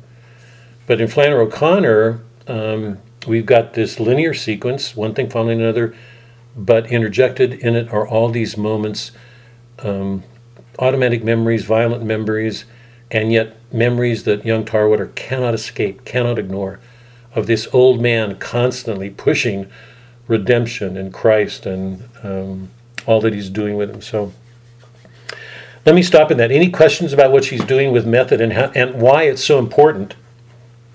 Julie, go ahead. Did you? Bob, I'm so glad that I listened to you, because I would have never taken away the way that the prophet is described in this book as a crazy, crazy person. Right, and right. I kind of took it as that. I'm glad that I have somebody to kind of shed some light on that for you. Well, just, hold on to this thought. I mean, it's so, we've seen this before, and I where have we seen it? Somebody help me out here. We've read something where it was clear that according to a Christian view, according to a modern scientific view, Eliot's abolition was one, but we read it somewhere else where, it was in Eliot's, in that essay on dessert, where therapists look at Christians as insane. So this whole question of trying to help straighten a person out, what do you do when a person believes in Christ and you're a scientist and you believe anybody who believes that way is insane? That was the first time that I remember it's being so explicitly put. It was in that essay we read by Eliot. That the danger that therapists face is that they could look at these people and think, because they've got these scientific views of what makes a person normal, that when somebody believes in Christ, they're not going to look at him very kindly, or there'll be something wrong with him. But that's one of the beautiful ironies about this, is that this old man is so steeped in the Bible, and anybody who's brought up on scientific ideas will look at him as mad. And it's we're going to have to talk about it. I mean, we'll have to nuance it, I think, some. But it's one of the great themes of the story, that there are these two worldviews in radical division with each other, conflict with each other. Any other comments or questions about the narrative technique, what she's doing, and why it's important? Reality's not neat. It's very neat in Jane Austen. I'm sure you all can see that. Her world is very neat. The modern world is not neat at all. It's very violent, very, very violent.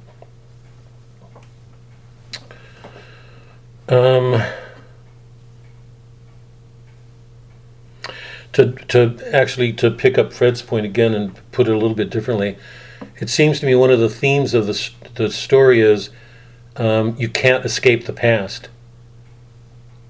The question is, can we redeem it? You've been hearing me harp on this since the Iliad, that one of the struggles every one of us has, but by the way, this is one of the things going on in our cultural war today.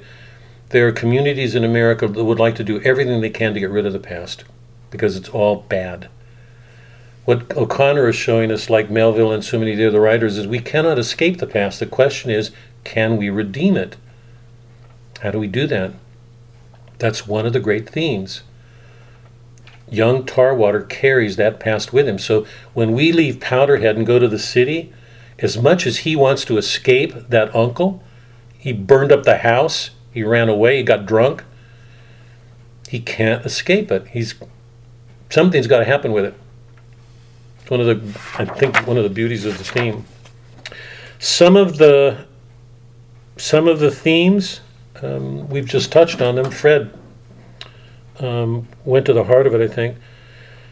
The passing on and receiving of an inheritance, a tradition. At the center of this book is this biblical tradition that's in danger of being wiped out. That's explicit, that this old way is being lost. It's one of the reasons people are so intense about getting rid of old Tarwater. The calling to be a prophet. Young Tarwater has a calling. He does everything. Here, can you put it any better? As moderns, we want to do whatever we want to do.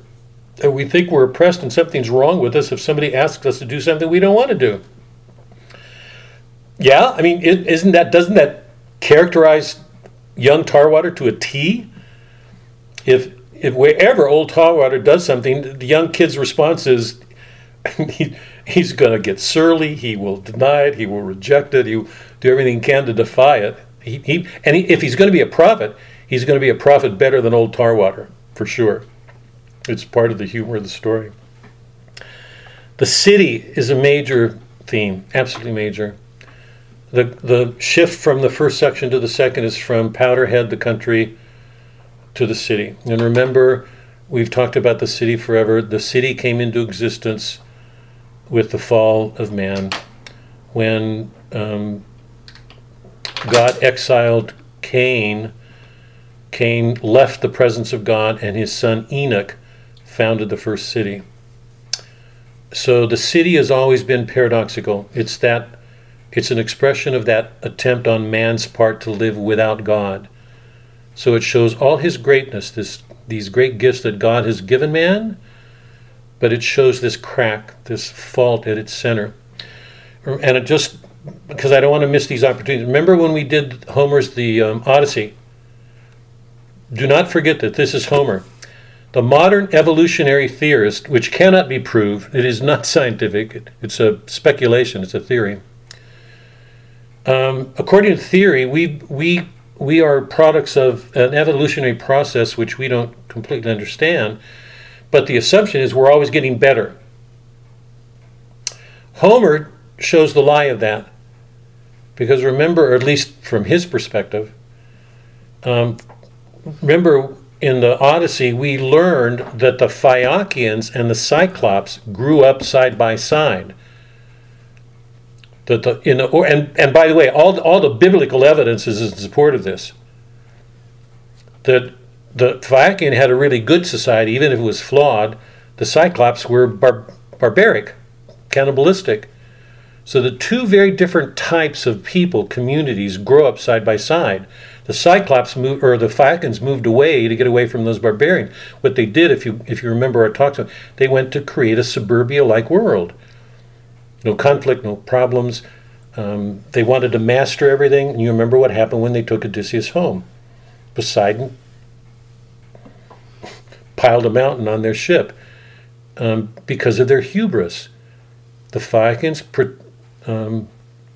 approached the world in a spirit of being able to master everything by technology. I went over this when we did it. Their mastery of ships, of dance, art, everything. The hubris, because the hubris is if you think you can master nature, whether you know it or not, you're presuming that you can master the gods because the gods are in nature. So this conflict at the heart of the city has been there from the very beginning of all our literature. And it's one of the major themes of The Violent Buried Away here. The tendency of the scientific community to see Christians as mad, not fitting in. Modern secular education versus an education in faith. Death in the story is an occasion for new beginnings. The whole story comes out of Old Tarwater's death. It's the next step out of it, what comes out of it. The theme of imprisonment and freedom, whether the scientific world is imprisoning people in determinisms, or whether people are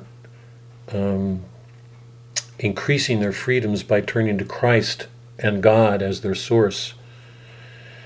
And that stranger, that stranger, or what's described as a stranger in terms of these thoughts that keep coming to young Tarwater that he describes in terms of a stranger. It's as if there's this presence, as if somebody's next to him or inside of him that keeps speaking to him. Who is that? How do we explain that stranger? Let me stop. I want to just read a couple of passages and then ask for your thoughts. But let me stop. Any questions or comments on any of those things? And I just want to get us going because there's a lot that's really good in the story. But any questions or comments on anything said up to this point? I have a question.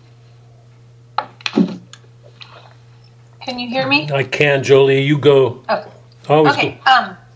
I just wondered, when you said you were comparing Jane Austen's sequential novels and not dealing with evil to Flannery O'Connor's more modern treatment and going back and forth, I thought, I wonder who the most violent, if you will, female author,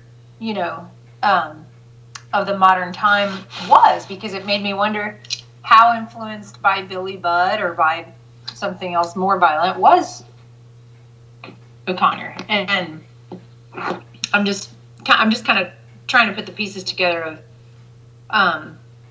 the group that she was in of modern novelists, and right. And as a female, what I guess made her able to drink with the boys, because she was, able to present this reality of a modern world or a city without God, and, right. The next era of man without God. And I just wondered who else was in that category of female authors who did that. Jolie, it's such a good question, really such a good question. Let me just give a thought, and it's mostly speculative and vague. I can't substantiate it. I can't name a writer more violent than O'Connor. You know that violence is at the heart of her novels because she believed that violence was an occasion for grace. That I'll come back to this next week when we begin. Remember, her vision of the world is that the world was under construction, and those violent moments that have a part in our life are often occasions for grace if we will see them that way. It's like Boethius, where you are in the circle. The Lear thing in the Heath, we went through it with Lear, that as you approach the Heath, or as the characters approached it, they were moving away from a world of self-deceptions and ambition and greed and violence, and hence we get the two sinners. I don't want to anticipate this or make conclusions yet, but just think about the importance of Powderhead and why it's called Powderhead in the forest in the country. Where is there a still point? Is there going to be a still point here? I don't know of a modern female writer who is as truthful as O'Connor in dealing with violence. What I do know is I know that there are more women writers who are dealing more truthfully about violent things without projecting, self-pity or a woman's a victim. It's not doing that. It's that women are more open and faithful to the actual violence of the world, and they bring to it a spirit of disinterest, not just grudges or axes or, to keep in mind in that context, I know that Flannery O'Connor was well read. She read everything. She knew she read the modern philosophers. She knows Hegel. She knew the literary tradition. She was steeped in it. She knew literature. So, and she was Catholic, so she could bring to her treatment of violence her belief in Christ on a cross, that's the center of our faith. She didn't shrink from it. She saw violence as a moment of grace, just as it would have been for Christ. How many other female writers can bring to their treatment of violence that kind of faith? Suzanne and I watched movies and some series, and I'm aware more and more of how many increased numbers of women writers who are dealing openly with violence. I can't speak to what they see answering it. Flannery O'Connor to me is unique because she has faith in a grace, and she sees its working in the world. So she's rare in that sense. I don't know how many. I know that women are increasing numbers of women are dealing more openly with violence in a way that nobody would have done in the 18th century, Jane Austen's time. But I can't speak. I'm just not. I don't keep up, Jolie. I can't do that anymore. So I'm not. But I am aware that that's happening. So, anybody else? Can we? We've only got a couple of minutes left.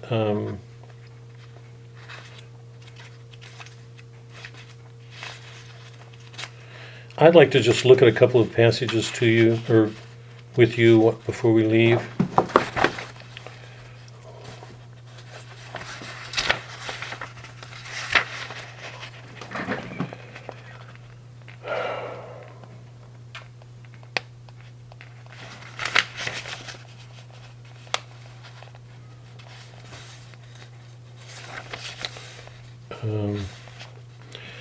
There are numerous passages in which we're presented with the voice of the stranger. On page 306, I just want to read a couple of passages here to pick something up. Page 306, it's early in the story, right at the very beginning. It's describing the old man seeing himself as a prophet and feeling that he was called to bring Christ to the world when he knew that he would be spit on. These are the words of the novel: spit on, rejected, vilified. So the boy is being raised by his great uncle, who's bringing that spirit to what he's doing. In lots of ways, he seems like an Old Testament prophet, not a Christian prophet, but an Old Testament. On 306, do you all have the same?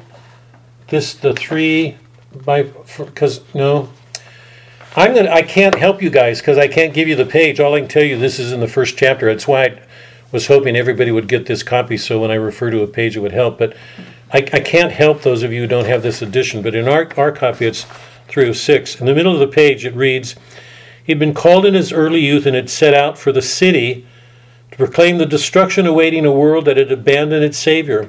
He proclaimed from the midst of his fury that the world would see the sun burst in blood and fire, and while he raged and waited, it rose every morning calm and contained in itself, as if not only the world, but the Lord himself had failed to hear the prophet's message." Reminds me a little bit about Jonah getting angry at God. Remember when the Ninevites are saved and he goes out and sulks, and then God comes to him and helps him to see that what else should he expect? He did all of this work, for the people. He should be had. It shows you that Jonah really never quite got over his pride, even though he had enough humility to speak to the Ninevites.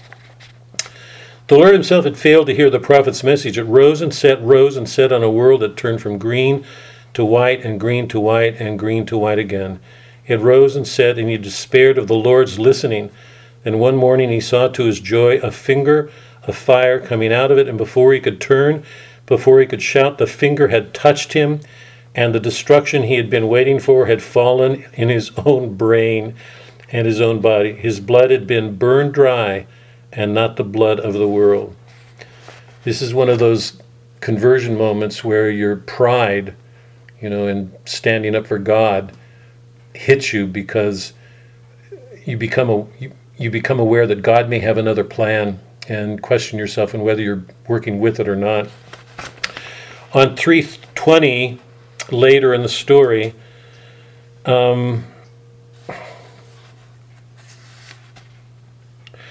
this is when old Tarwater, if I remember correctly, goes to the city to speak with a lawyer to get him, I can't remember the legal term, the entail, I think, to get the deed of property to pass from Raber, to whom it was deeded, to young Tarwater, because he wants his great nephew to receive it. And the lawyer can't do anything about it. And old Tarwater, here's again this conflict between an old world, a biblical world, a Christian world, and a modern legalistic, bureaucratic world. The lawyer hears all of this and then says, 320, "Listen," his uncle said, "all the time he was studying me for this paper, he is so angry at Raber because he realizes that, like too many people look at other people as objects to control. All they have to do is understand them. If they can understand them correctly, they'll know how to act appropriately."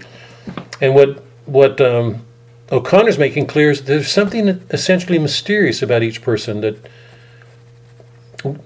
modern psychology can't get to the center of a person's soul. We talked about that when we were reading Shakespeare's Hamlet, because Polonius said, "I can get to his mystery." And Hamlet's two friends said, "I can pluck out his mystery. I know who they are." Shakespeare saw it early on. We think we understand people. We can understand them in a measure. It's a question of whether we can really get to the heart of things. And during the brief time that old Tarwater was with Raber, he knew that his nephew was studying him so he could use him as a test case in a paper to explain how the causes of all this misbehavior, these disorders that his uncle had. Listen, his uncle said, all the time he was studying me for this paper, turning secret tests on me, his own kin, crawling into my soul through the back door, and then says to me, Uncle, you're a type that's almost extinct. Almost extinct, the old man piped, barely able to force a thread of sound from his throat. You see how extinct I am? It's another image of the way in which Christianity is fading from the world. It doesn't belong anymore. I want to go, if I can find this, to one last passage. Suzanne was reading it today and was fond of us, and I want to pick up what she was doing. This is the point in the story where young Tarwater is ready to turn his back on this way of living. He's going to set fire. He sets fire to the house and then runs across the field to the highway where he will hitchhike a ride into the city. Okay.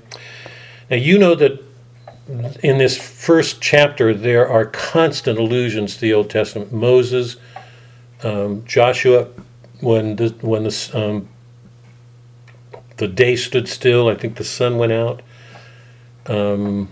Daniel, when he faced down the lions, there are these constant allusions, and young Tarwater sees himself as being better than any of those men. He's gonna outdo his uncle, and he's gonna outdo those prophets. There are these constant allusions to Old Testament prophets. This is the one that ends the first chapter. Bottom of 332, he had a small box of wooden matches in his pocket. He crawled under and began to set small fires, building one from another and working his way out of the front porch, leaving the fire behind him, eating greedily at the dried tinder and the floorboards of the house.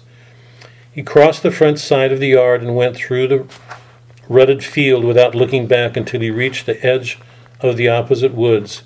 Now remember, he thinks the old man is still inside, and that he's burning, this is really important, and he's burning his body. So in his own mind, he's doing what Raber wanted to do. He's destroying the house, he's destroying his great uncle. He's burning his body. And you know, according to Old Tarwater, that's a blasphemy. He wanted a Christian burial. He only asked two things of his nephew, to burn that body would have been an outrage and a blasphemy in the old man's mind. So when Tarwater sets fire, in his mind he thinks he's doing Raber's work for him, destroying the house, destroying the old man. He doesn't know that the Negro already buried his great uncle and he's in the ground. So he turns away and rushes away from it with those thoughts in mind. Then he glanced over his shoulder and saw that the pink moon had dropped through the roof of the shack and was bursting, and he began to run, forced on through the woods by two bulging silver eyes that grew in immense astonishment in the center of the fire behind him. He could hear it moving up through the black night like a whirling chariot.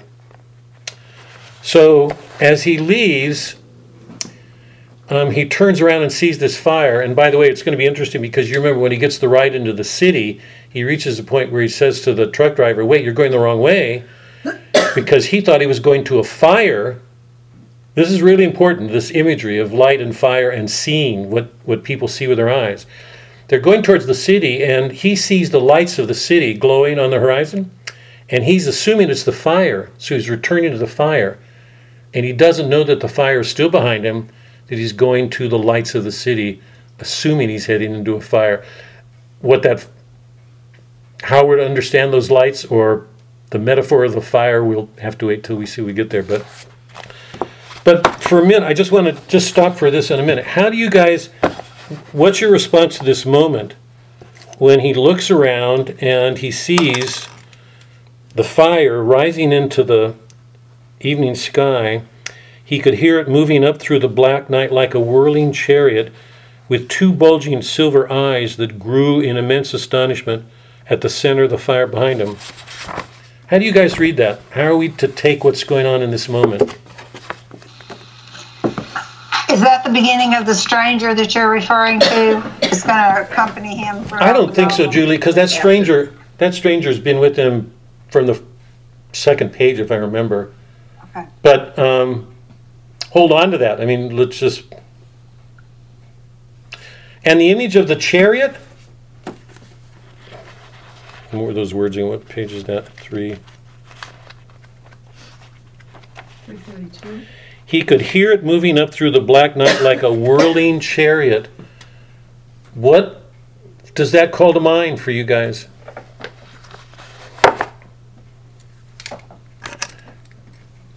Who was Isn't it Elijah or Elisha that gets sucked up in his chariot? Yeah. And that movie, Chariots of Fire. So what do you make of this moment? The young boy's fleeing. He's turning around. He thinks he's destroyed the old man, and yet he looks back and he sees these two silver things shining at him like two eyes, and it sounds like a chariot. What do you guys make of that moment? I think the allusion is to Isaiah, when he leaves and Elisha assumes the mantle. Wait, hold on. And the prophetic tradition is passed on. Right? That's that moment in Chariots of Fire in the Bible when Elijah is assumed and Elisha is down on earth looking, and the mantle has just been passed on. Has everybody seen the connection here? But what's O'Connor doing with the image? I mean, what do you make of it? Anything? These two glowing eyes and a sound like a chariot? God, she's amazing. She's amazing. Jane Austen could not get close to this as much as I love her, and I do. I genuinely do.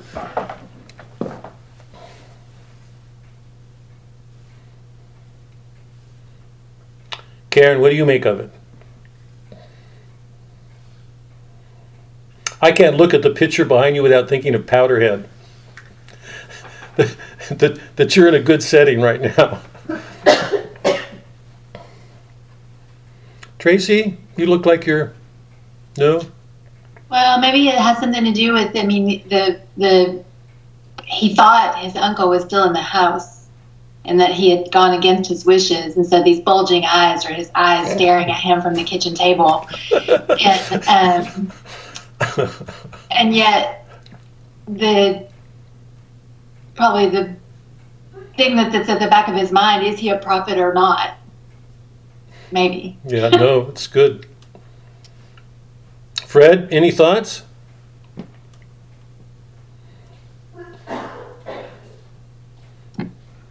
Well, my sense is that the eyes are kind of a major thing for O'Connor in this particular novel. Yeah. I think this is the first time we kind of get a sense that is a key symbol, going to be a key symbol throughout the play. Yeah. And, the fire, it's, if you kind of look at the title of the book, and we kind of think that violence is often the predecessor to grace, you kind of see perhaps that the young Tirewater is about to enter into that first conversion, or first step to his violence beginning, that'll ultimately lead to his grace in the end. Yeah, a lot here. Well, I don't know about you guys, but I'm enthralled. I mean, I'm still at the beginning, so I'm a little bit embarrassed to be, here leading you guys but I'm glad to be here. It's a extraordinary story, and I'm glad to be reading it again. I'm glad to be doing it with you guys. I hope you enjoy it. It's a troubling story. It's very modern, very, very modern. It speaks so directly to us, and it speaks so directly to our calling, all of us. Every one of us is called to be priest, prophet, king. That's our call. We're not supposed to be comfortable in this world, and this is a story about anything but comfort. So Anyway, enjoy it. I can't tell you how I'm looking forward to reading this. I cannot tell you. I'm genuinely looking forward to reading this. I'm still in the first part, but I'm loving every page of it. There's so much here, so much here. Tracy, good luck on your proposal. Genuinely good luck. If you would all say, do this, can you, for us? Tracy's writing a proposal, and I know it means a lot to her because I think you know how much she grieves about getting art to the world, and how do you get it to a world that doesn't make a place for it when obviously she's making a huge place for it. Say a prayer for her tonight, would you, in her proposal? And for our earlier prayers, and particularly for Karen's background, please. I enjoy you guys. It's just a blessing. The Easter wishes were deep and genuine. All of you guys have a good Easter season. I hope you all carry forward everything that you began in Lent. So have a good week, okay? Look, you'd care what to do with you. Thank you, Bob. Okay, you guys, have a good week. Bye. Bye. Thanks. Good.